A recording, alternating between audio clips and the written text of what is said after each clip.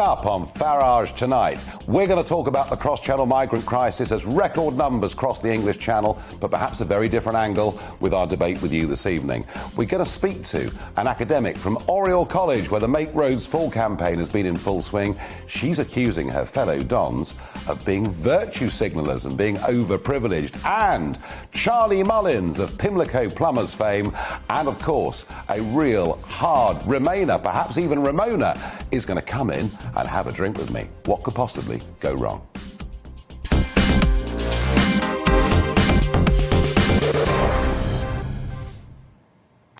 So, pretty much as predicted yesterday, I did say on the programme that huge numbers had crossed the English Channel yesterday, and we showed some footage.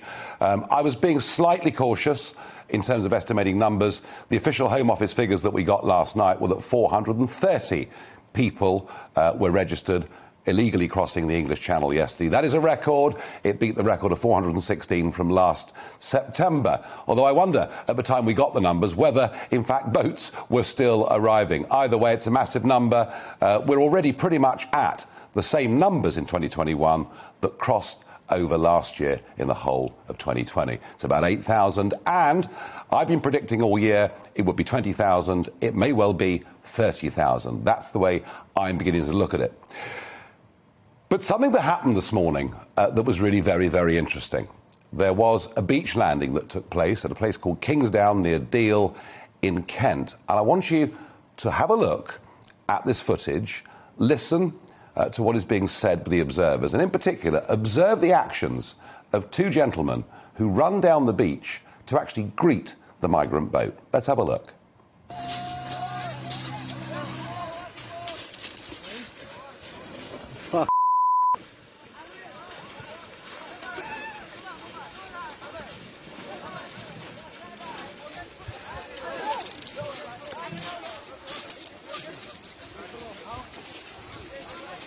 Who were those blokes that came down from over here to hold it?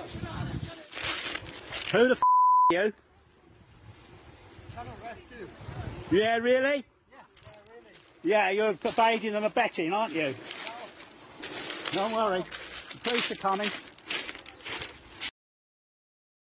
Well, some tensions there. So clearly you could see a boat landing on that beach, two men who ran down to help people out of the boat and afterwards sort of pulled the boat up the beach and looked after the life jackets. They identified themselves as Channel Rescue. So, who are Channel Rescue? Well, at the top of their website, they say their aims and objectives are to hold authorities to account in their duty to uphold the human rights of those crossing the English Channel and to advocate a safe passage and progressive legislation around refugees and migrants making those journeys across the Channel. Well, that's who they are. Now, I have to say, I looked at what went on this morning and I thought there's something very funny going on here.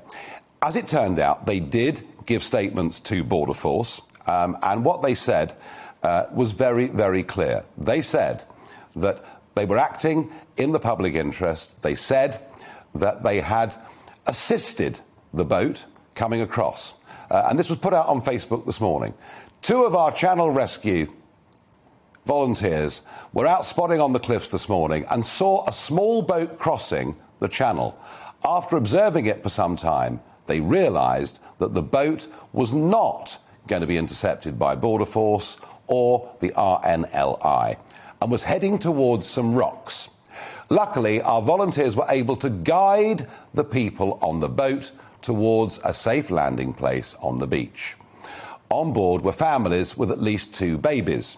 Our volunteers went to greet the people on the boat once they eventually reached the shore, where they were all accosted by a number of people shouting and behaving in a hostile way. After the landing, the Channel Rescue volunteers were approached by Border Force and made a statement about what they had witnessed. We are really grateful to our volunteers for helping people crossing the channel.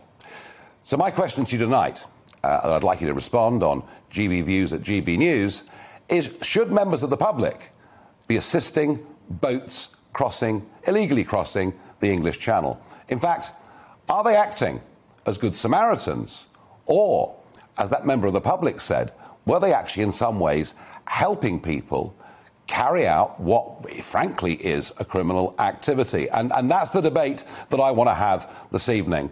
I have to say, it seemed to me that if they were guiding them into the English beaches, how were they doing it? I mean, did they have telephone connectivity?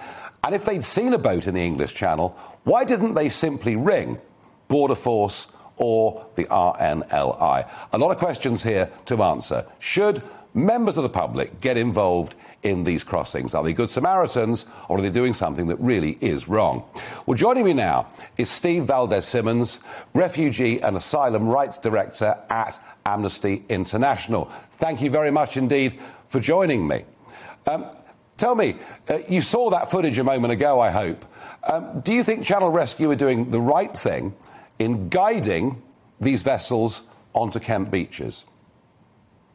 Well, I see no particular concern about members of the public assisting people to avoid rocks or their boat overturning if that's necessary. I don't know particularly about Channel Rescue, and one thing I certainly would agree is that if anybody sees people in difficulty at sea, the sensible and appropriate thing to do would be to contact the RNLI, who obviously not only have responsibilities for rescue at sea, but have expertise in carrying that out.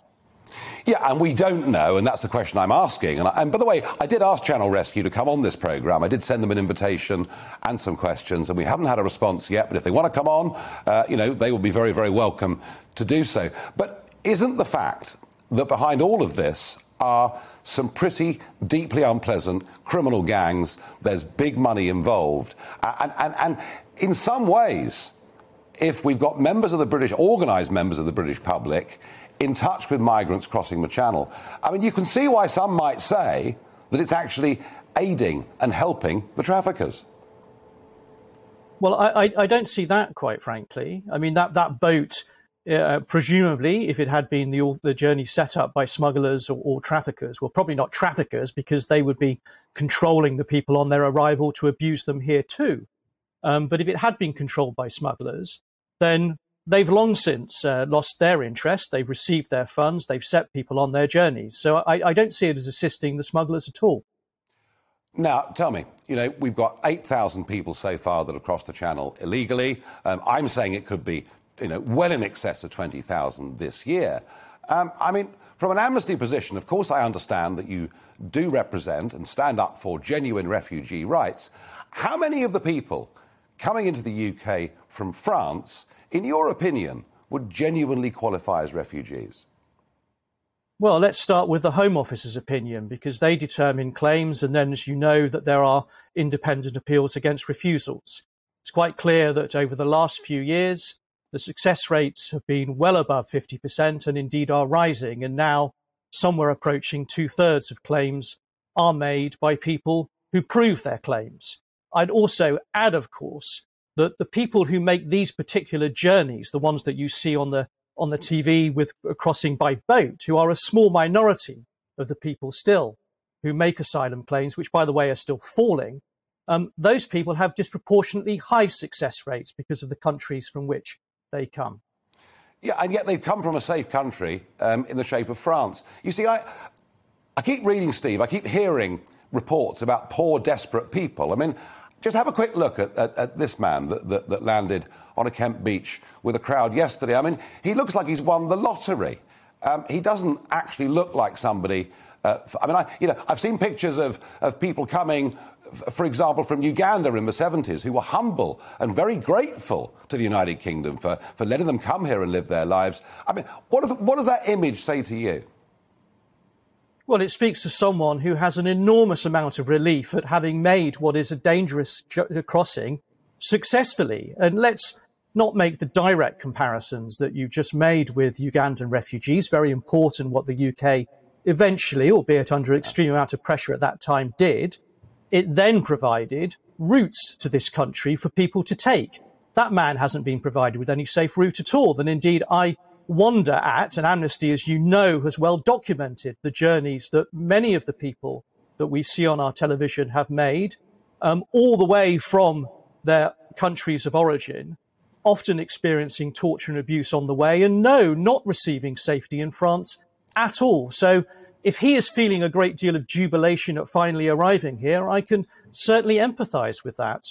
Well, he knows he's not going to be sent back anywhere. He knows he's going to be looked after. I mean, I can understand why he feels very happy. But I put it to you that the vast majority of these men, and it is overwhelmingly, as you know, men, and particularly young men that are coming, I put it to you that actually these are economic migrants, not genuine refugees. Well, the data just doesn't bear that out. And if you bother to look at the data, you will see that the great majority of these people show that their claims are successful, that they are refugees. And so what it means is that we are compelling people to take dangerous journeys rather than providing safe routes for them. Yes, it's disruptive and it would be better if it didn't happen. Yes, it's dangerous and everyone would like to avoid that. And yes, of course, it's exploited by highly unscrupulous and ruthless people. And we should all want to deter that. But none of that is what is happening. And so people are driven to make these dangerous journeys because that's all that's left to them. So what should we do? Just finally, Steve, should we have an offshore processing centre? Would that make more sense? No, it would be extremely expensive, as the Australian policy has shown. Vast amounts of money processing only a tiny proportion of the people who seek asylum in that country and doing enormous cruelty to them. We should be opening up real and serious routes to seeking asylum in this country, including from northern France, particularly by those people who have family and connections here. It sounds like a lot of people would come under that plan.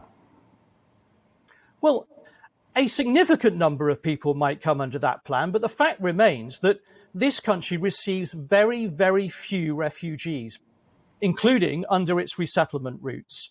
France at the moment is hosting something around 4 times the number of people who have fled persecution and has an asylum system with nearly 4 times the number of people in it. We cannot keep going with that sort of disproportionality. Of course, it leaves some people, like perhaps the man whom you showed in the picture, destitute and excluded because they cannot get into safe systems. OK, Steve, thank you very much indeed. Well, that was the view from Amnesty International. Don't say that on GB News you don't get both sides of the argument. Now, 1 million kids have been off school over the course of the last week. I mean, it simply beggars belief. I frankly find it very difficult. Now, I think most schools are breaking up now, but I'm going to ask Richard Sheriff to join me now, President of the Association of School and College Leaders and Executive Head Teacher of the Red Kite Learning Trust in Yorkshire. Richard, so what happens? One kid in a class or a year group gets tested positive and everybody else goes home. Is that really what's going on here? No, Nigel, it isn't. Can I just say that as a head teacher, the worst thing you endure is watching children go away from school, closing school down. So it's an extremis we do this. So every effort is made with following the government's guidelines to make sure that we minimise the impact of any case that's reported. So we try to, look at where the close contacts are and only send the ones that have to be sent home according to the guidance home. And it is hugely frustrating for us to see those children go. And I know it's hugely frustrating for families. But, the guidance is there to keep us safe. We're trusting the scientists to keep that guidance right. That's what we've been doing. Now, how many schools are broken up? How many are still? Is it the end of this week that nearly all schools pack up for summer or not? Yeah, that's right. By the end of this week, we should see most schools certainly finish. I know ours finish on Friday, and we're looking forward to Friday at the end of school. And, I mean, this must be for parents. I mean, just awful. I mean, I had an example of someone I know, and she received a phone call to say, you've got to come and collect your child from school. But she was a long way away working and had to find someone to substitute. I mean, it does seem this must be putting enormous pressure on working parents. Yeah, it is. I mean, it's putting enormous pressure on all of us, on schools and on parents, and it is not ideal. The problem we're in the middle of a pandemic. Still we're going through this. We've seen cases rising phenomenally over the last few weeks. So when it would almost disappeared and we were like really enjoying being back to normal and children being in school, and then this kicked off again. So now we're seeing this impact again, like it was before, and we hate it. School leaders, teachers, families, we don't enjoy it. We're looking forward to getting out of this as soon as possible. One of the big debates that's going on here is, should we be vaccinating children against COVID. How do you feel as a head teacher about that? Well, I think the announcement just the other day saying that we're going to vaccinate those students who are vulnerable in the kind of 16 to 18 year group, brilliant, fantastic. So hopefully we can get more children back securely and reassure parents and those children. Should we vaccinate all children? I think, again, I would be led by the science on this. I understand there's still not as much evidence as they need to say to parents, convince them 100% this is the right thing to do. So I think we need to wait for that before we jump forward. Technically, theoretically, wonderful, absolutely wonderful. There is an ethical issue as well, we should expect to raise, which is, if it's not going to make a difference to children who don't get sick anyway, and there's other people who deserve it more, then we should look at that. And maybe in other countries outside the UK who we need to also support. So we need to think carefully about this, not just be too selfish. Yeah, I mean, really, it's the job of adults to look after children, and we're kind of talking about vaccinating children as a means of looking after adults, and that's what concerns me. Do you think if this does happen, there could be considerable parental pushback? Oh, I think without really clear evidence and the chief scientific officer and chief medical officer saying, yes, it's absolutely safe for children to be vaccinated, parents quite rightly will push back. They will. They need to be reassured. But always with these things, it's not going to be black and white. It's a balance of risks. And I think that's where we've become, it's really challenging for all of us, isn't it? When you've got shades of grey and actually the balance of getting sick from COVID and the balance of taking the risks of not having a vaccination, you have to balance those. After a very, very difficult academic year, are you looking forward to breaking up and having a couple of weeks off? Certainly am. And just going to say on behalf of all school leaders across the country, they all are. And it's a short break because actually we're back for results, and then we've got appeals, and then we've got summer schools, and then we've got rapid testing back to organise the beginning of school. So this is a summer like no other. No, I bet. Thank you very much indeed for coming on. And it's amazing, isn't it? 1 million kids, a quarter of kids off last week. In a minute, we're going to go and get involved in the Oriel College row. Remember the Rhodes statue, should it fall? And we're going to speak to one of the lecturers there who is saying, actually, the Dons are acting like virtue signalling overprivileged people. Back in a moment.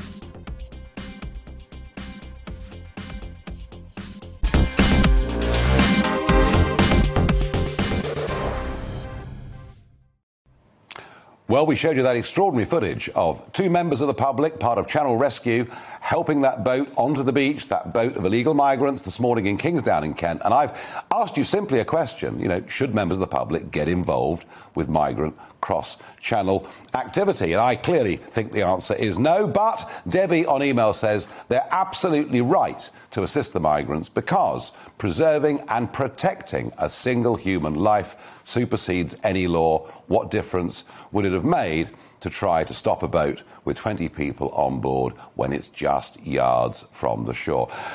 Debbie, what we don't know is at what point they were in contact with this dinghy. I mean, there are still many questions here, and I've sent some of these questions, and I'm very, very much hoping, that they will come back and answer some of them. Stuart says, the UK needs the migrants in boats more than ever now that we've left the EU. Get them checked out and get them into jobs. Migrants offer more to the economy than they take. They are strivers and get on and have taken risks to get here. They will get on, work hard and grow the economy. Well, that is an argument, Stuart, that we do hear, but I would just remind Stuart and others that the British population has risen by 9 million since 2000, and over 80% of that is directly or indirectly down to immigration. And yet the cry seems to go out that we still need more and more and more people to come into a country whose population is frankly going through the roof. Adam says, no. He says, this is dangerous. This is not right. We don't need vigilantes. We don't need mob rule. We have a border force for a reason.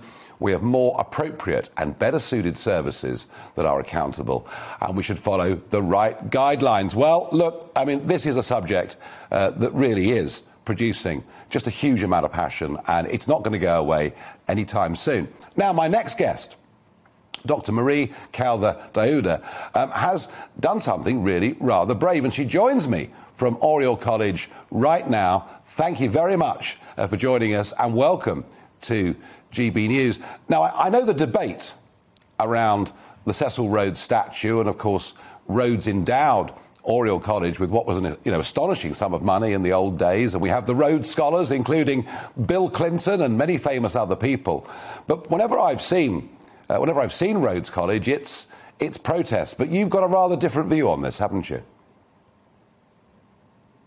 Well, I have a slightly different view than, let's say, the vocal minority, but I'm not sure my view is that singular at all.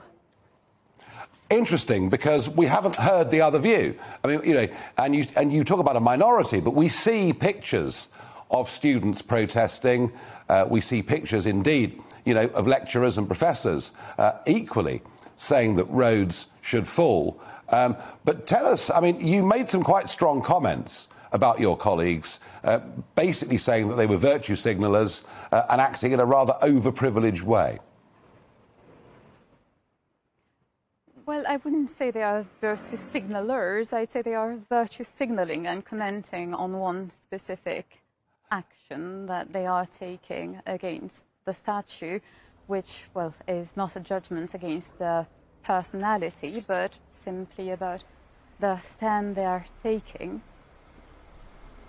Okay, and so would you like to see us looking at our history rather differently? Because it seems we're going through a period when one of the arguments, and we do hear it in some of our universities, is that because parts of our past we find unacceptable in terms of the way we live today, that we should somehow erase or cancel our past. How do you think, Oriel in particular, should deal? And by the way, Rhodes was not a slave trader by any means, but he was absolutely a colonialist. How should we deal? How should we look at that historical legacy? Well, first, we shouldn't pin all of these adjectives on Rhodes exclusively. Of course, he was a colonialist, but most of the Victorian and Edwardian people of his time were, because they view it as the way the British Empire had to grow, and it was, let's say, the view of their times, but it has influenced the present we are living in. And the institution of Oxford owes a lot to the money that was derived from colonial trade, from, in Rhodesia, what was Rhodesia at that time, the diamond mining. Yet it has turned into an amazing centre of transmission and preservation of knowledge. And it's a bit sad to focus on, let's say, an uncomfortable past, while the present is actually bright and very promising. As an African tutor here, I can see how actually tolerant and inclusive the university is, not because of any campaign or statement or whatever, but because there are so many dedicated academics who are just willing to give the best possible experience to their students, to give them, to transmit to them everything they have learned, so that the students in turn can be sharers, transmitters of knowledge and culture. And that's something we should focus on much more than emitting opinions about things that ultimately are only transient. Well, I must say, I think that's a very positive and very uplifting way to end this little discussion, and thank you very much for coming on and for giving it. And wasn't that nice to actually hear some positivity coming out of Oriel College, some positivity, coming out of a university, and I thought that was really rather good. I don't know what backlash she might face over the next few days. I hope not very much, because, she's basically said the past was the past, we can't change it, and the endowment that was given to Oriel College from Cecil Rhodes was £100,000, which, if we go back to Edwardian England, was a huge, huge sum of money, and it has benefited an awful lot of people. Now, coming up, Charlie Mullins of Pimlico Plumbers fame, who I think was just about the most anti-Brexit man in Britain. Well, he's coming in and we'll be talking pints. And let's see whether the Brexit wars are really over. Let's see what the pandemic is doing to his business.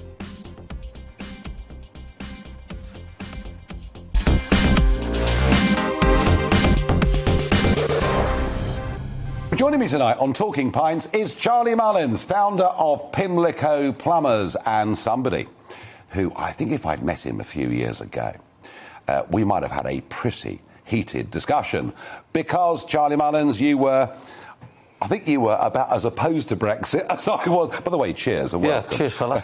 Good to see you. Yeah, good to be here. Good to have a drink with you, mate. Yeah, no, absolutely. Well, I think, actually it's in pubs and bars where people have proper conversations and we can agree to disagree, but do it civilly. But you really, really felt very strongly on Brexit, didn't you? Yeah, I think it was made a massive change to the country and the economy, and even now we're not going to agree on it. I think it's the wrong move, but we have no choice but to get on with it. But it's causing massive skill shortages, and there's already materials have gone up, and delays and shortages, and hell of a disruption. I don't think it's the right move, but maybe a few more pints might agree with me. Well, we could be here a long time. I don't know. The point about skill shortages really interests me, because one of the things that I think has happened over the last 25 years or so, we've encouraged huge numbers of young people to go to university. Set targets of 50% and all the rest of it. People go to university, and in some cases they shouldn't really be going to university. They're not particularly academic. They get degrees that don't especially help them in the workplace. And waste of time, aren't they? A lot of them. Ologies, yeah. Or whatever they may be. They rack up debt, which they've been charged 6% on. And, I mean, the guys that work for you, the guys that work for you and work hard for you earn a pretty blooming good living. Yeah, I mean, any good tradesman, anybody does an apprenticeship now will earn loads of money and never be out of work, that's for sure. As you say, it's an old argument, and I think people are starting to see the difference now, the massive skill shortage, and again, caused by Brexit. Hang on. The point I'm making to you is this, right? We'll come back to Brexit in a minute. We have not been encouraging our young people to go and learn trades and skills. We've almost in a snobby way, looked down at those jobs and said we don't want our kids to do it. What's wrong with us? Because actually, whether it's being in plumbing or bricklaying or whatever it is, people can earn a damn good living. What's wrong with us in this country? Yeah, well, I just think it's a snobbish way of looking at it. It's like a class distinction thing, and, you also got to remember the teachers that have gone to university are just pumping out the same thing. Get the university. Universities are not bothered, they just want bums on seats. There's no necessarily a right job at the end of it. We've got about 70 apprentices with us now, and they're doing great. And just one of them, just the other week, she finished her apprenticeship. She's out as a heating engineer now, earning loads of money. And she's buying her own house already, and she's sort of 20 years of age. So, yourself, you go to university, they often never wind up getting their house for many, many years. So it's not necessarily the right move. I just think you need more people promoting it. So the skill shortages, I mean, how many, as a percentage of your workforce, how many of those would be overseas nationals? How many would be what? How many would be overseas nationals? How many of your workforce would be foreign by birth? Maybe 5%. Oh, quite low. Yeah, very, very low. But I mean, the fact that it doesn't over-affect us, it does affect the general construction industry in general, that there's a massive shortage of skilled tradesmen because they're obviously not coming over no more. So it doesn't... But let's train our own people. Well, I was going to say, I mean, you must have read my script. That's the obvious thing we have to do more and more now. We've got, as youngsters leave school, they've got to either, unfortunately, go to university, have a job to go to, or go straight into a government-funded apprenticeship scheme. And that's the only way we will sort out the skill shortage. Well, I have to say, Charlie, I very much hope that we do that, because I feel we became too dependent on foreign labour, and I think we, by the way, university, for the right people, of course they should go. People who are academic, people who need it, want to be doctors, whatever they want to do. Yeah, of course they should go. That's right, but you know yourself, you know, I don't want to be disrespectful to some people, but they go to university and they wind up stacking shelves in Tesco's or working in McDonald's, and you know, got a degree which is just no value to them. I'm afraid I know. And then you say the massive debt that's there, and you know, also got to look at long term. I think the way that the skill shortage is now is. You know, if you think plumbers are expensive now, just wait for another 3 or 4. You look like that then, Nigel. Well, your prices, I mean, come on. No, but you pay for quality. People will always pay for a good service. And, you know, in plumbing, cheapness is the dearest. Are you very sort of hands-on? I'd rather have one of your boys come and do it. Yeah. No, I would. Of course I would. I mean, I take the view if I try to do anything with plumbing, I'll make such a mess of it. You know that no, I wouldn't take that risk. I would not personally take that risk. But you also got to remember, you say we're expensive. I mean, the fact that we turn up on time, we're smart outfit, you get the job done, we're very transparent, and your work's guaranteed. I mean, how is that expensive? You know. Are you agreeing with me? I'm not sure. No, I'm just saying that there is a perception that it's expensive, but I was teasing you a bit. Yeah, but... you've done well. You've made a lot of money, haven't you? Well, the business has done very well. I mean, you know, we're turning over 50 mil. It's been a record year. And despite Brexit? I mean, I thought Brexit was a disaster, Charlie. It doesn't sound too bad to me. Well, it's going to be a disaster, I think, for many other businesses. But already, you know, as I say, materials have gone up. We're waiting long for them. There's a massive shortage and the skill shortage thing. So, you know, we're not out of the woods yet, are we? And you know yourself, there's more worrying things at the moment to worry about than Brexit. Well, there is. So on Brexit, it's done. You didn't like it, but we now. Yeah, look, we have to get on with it, and you know, we'll never agree on it, and you know, one of us is wrong, and it's not me. Well, I have to tell you, is that European lager you're drinking there? Yeah. Well, I've got cheap and cheerful. English bitter for me. No, we won't agree on it. But the great thing, I think, is, you know, we've had a great big row in this country over Brexit, and a row that went on for year after year after year, which I think was quite debilitating in a way, because all government, all Parliament focused on was this row to the complete exclusion of everything else. And the fact that's over is great. However, that has been replaced by the pandemic. Oh, blimey, yeah. Now, you think Brexit's worse than the pandemic, don't you? No, I'm not going to say that. No. I think it was quoted that. It's not worse, but you know. You were misquoted on that, perhaps. Yeah, I mean, you know, obviously people have died, and millions of people or thousands of people have died, and you know, it's the worst thing we've ever experienced in our lifetime. And you know, hopefully you know, it's going to change now, and we get through it. But you know, we're not out of the woods yet, as you know. But your business was an essential business. That's right. We carried on. You know, we've been busiest year ever. Yeah. You know, throughout the pandemic, and we've been working all the way through it, and you know, we geared ourselves up, and I think customers realised that engineers were going out there and taking regular tests and masks and sanitation and footwear, and you know, fortunately we was in that position to do it, and you know, the fact that more and more people have been at home, more and more problems were there. It's just unfortunate that, you know, our business has gone great, but so many businesses have suffered. Well, I mean, this is the point I was making last night here, is that it's the private sector that have paid the cost for this. It's privately owned businesses that have paid the cost for all of this, because the public sector, people aren't going to lose their jobs or lose their pensions, but in the you know, a lot of people have been really hurting. A lot of non-essentials have been hurting really, really badly, and it's almost like the final insult of all of this is, just as we're told that Freedom Day's coming, it's all going to be great, and yet, because of this the pingdemic, as what a nightmare that's been, isn't it?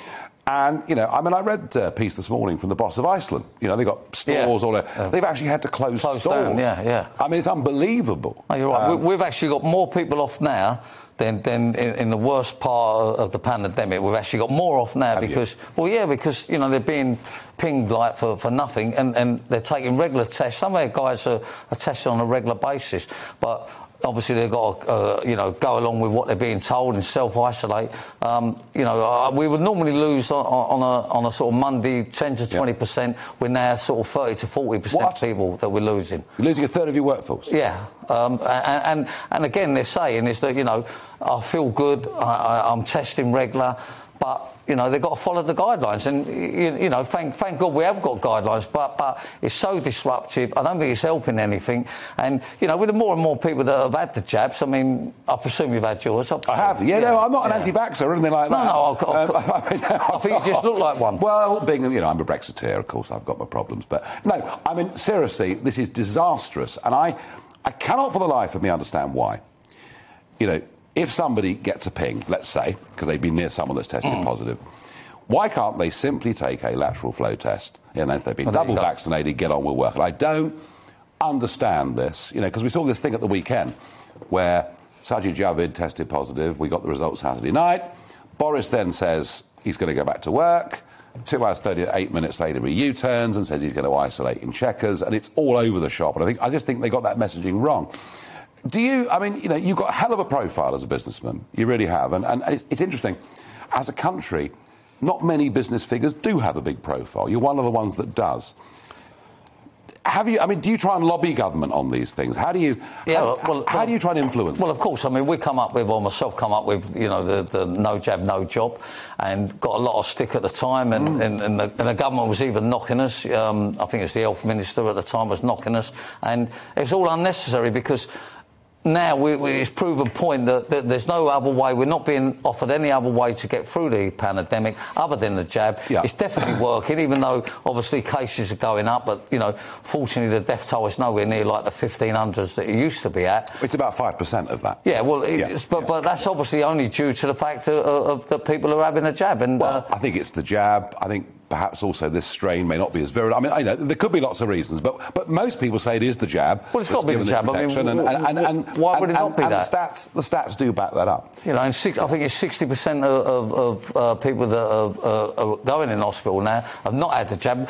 You know, nobody's saying you can't still get it. It's proven you can still get it, but it's certainly not as severe as what it was. And by the way, I've had my jab. I mean, there was a delay on it because I was out of the country, but couldn't wait to have it done and feel so much more safer and secure with it. And at the end of the day, it's all about people's safety, customer safety, employees' safety, and just the general public in general. Yeah, I mean, the truth of it is that, you know, most adults over 50, the vast majority have had 2 jabs. Yeah. There are 1 or 2 that object on for reasons of principle, who don't feel happy about it or worried about the side effects of it. But I get it. You know, for people over 50, the balance of risk is that you're much more likely to get all through COVID than you are to have any reaction to the jab. But and I was talking to a head teacher earlier, because again they've got a similar problem with isolate. I mean, a million kids off school. I mean, you can't even believe it.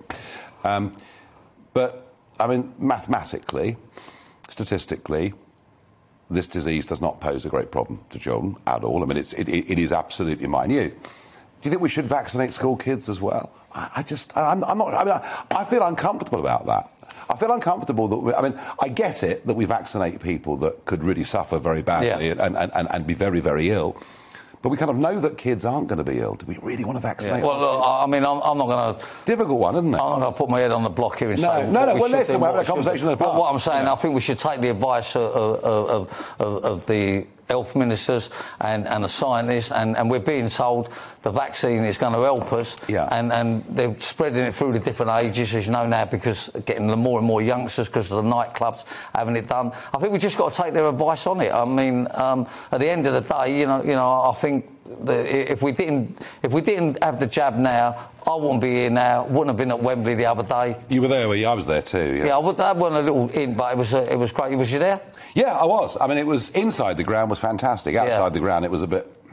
Yeah. Wasn't good, was it? I mean, one or too many of these, I think. But I couldn't get it. I mean, if you're going to kick off at 8 o'clock on a Sunday, you know, what do you think people are going to do? Well, that's right. I mean, I thought that was crackers, you know. Yeah, but look, at the end of the day, we got there, and the good news is, I think it's been a great morale boost for you know, all over the country, and you know, let's enjoy the moment. No, it was great. I agree with you. It was absolutely great. I mean, it did start off with controversy, the whole taking the knee business, you know, and a lot of England fans didn't like it. And then I noticed towards the, you know, in the later games, the taking the knee gesture happened very quickly, and the fans didn't want to boo their own team. But were you for them taking the knee? Was I what, sorry? For the footballers taking the knee.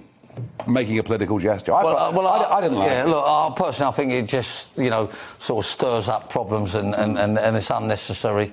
But again, what people decide to do is up to them. Yeah, it was a difficult one, wasn't it? I mean, Southgate, he stuck to his guns.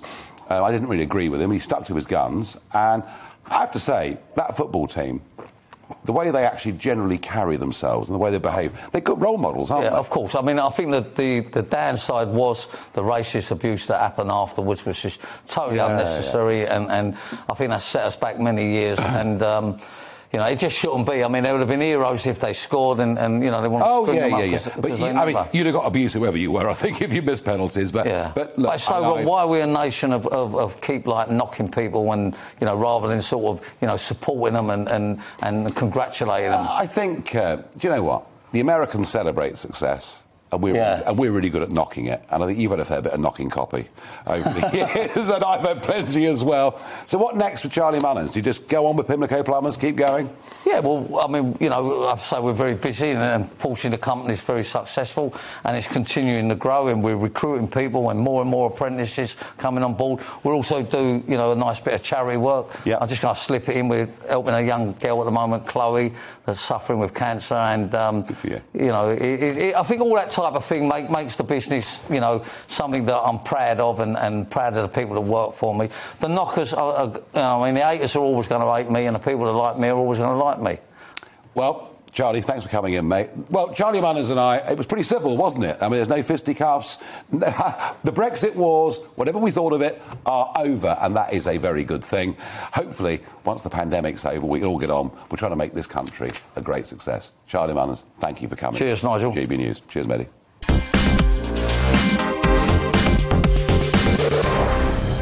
Every day, I'm asking you to barrage the Farage. Send me in your thoughts, your opinions, disagree with me, ask me really difficult questions, and I will do my absolute best to try and deal with it. And Maureen on email asks, when can we expect MPs back to work and a full attendance in the House of Commons now that all restrictions have been lifted? Well, we're told it's going to happen very, very quickly. We're told within a week or two it's going to happen. But then Boris Johnson told us that it was Freedom Day, our lives would get back to normal, and yet he found himself on that very day giving us a press conference in isolation at Chequers. So I would have thought, given that there's been no change to the policy on pings and people isolating, the chances of seeing a full Parliament and a full PMQs, given that the summer recess is about to happen, you ain't going to see it until the autumn at the very earliest, Maureen, I would suggest. Now, Sonia on email says, could the UK send these illegal boat crossers to an offshore fort for processing, or put some wave machines in the water to make the route non-viable? One of the bonkers ideas that was put forward a couple of years ago was that maybe we'd put some nets in the English Channel. Now, clearly, these people knew nothing of the English Channel or the tidal rips in the English Channel. Any dinghy getting caught in those nets and then the tide starts to run, I mean, everybody would drown and die. We cannot do that. Much as I disagree with what's happening on that cross-channel route, I did find myself last October out at sea, and we came across a very, very small kayak. Couldn't have cost more than, I don't know, 50, 100 euros. There were two African boys from Mali in it. They were in trouble. One had the early stages of exposure. The boat turned over. They were in the water. It was pretty horrible. And I remember having the hands of one of these guys, and he was pretty limp. I couldn't pull him over the side of the boat, sort of dead weight, as it were, literally. And you know what? However much I disagree with what they're doing, they are still human beings. And so the idea of wave machines or anything that would actually cause loss of life, I think would be a disaster. But I will say this. These new 11-metre boats that are being used on that channel route, they're taking up to 70 people. They are built for one crossing. They are not safe. They have sort of plywood glued into the bottom. And I genuinely suspect that at some point there's going to be a very, very nasty incident this summer. Alison on Facebook asks me, the vaccine isn't working, So what is the necessity for passports? Well, Charlie Mullins just argued that the vaccine is working and that if you look at death rates, look at hospitalisation rates in this country and in the USA, there is a fair bit of evidence that it does. Alfred says, why stop at statues, which, after all, are only just one facet of history? Consider all the buildings built with the proceeds of slavery, all the roads built with the taxes on slavers. Let's do the job completely. Demolish buildings, all buildings over 100 years old, and dig up all of the roads. And I'll finish with Camilla says, does France not have any system of processing immigrants? They're quite happy to play wing three-quarters, in my opinion. They're quite happy to pass the problem on to us. One thing for certain, this issue is not going to go away. It'll dominate non-COVID debate over the course of this entire summer.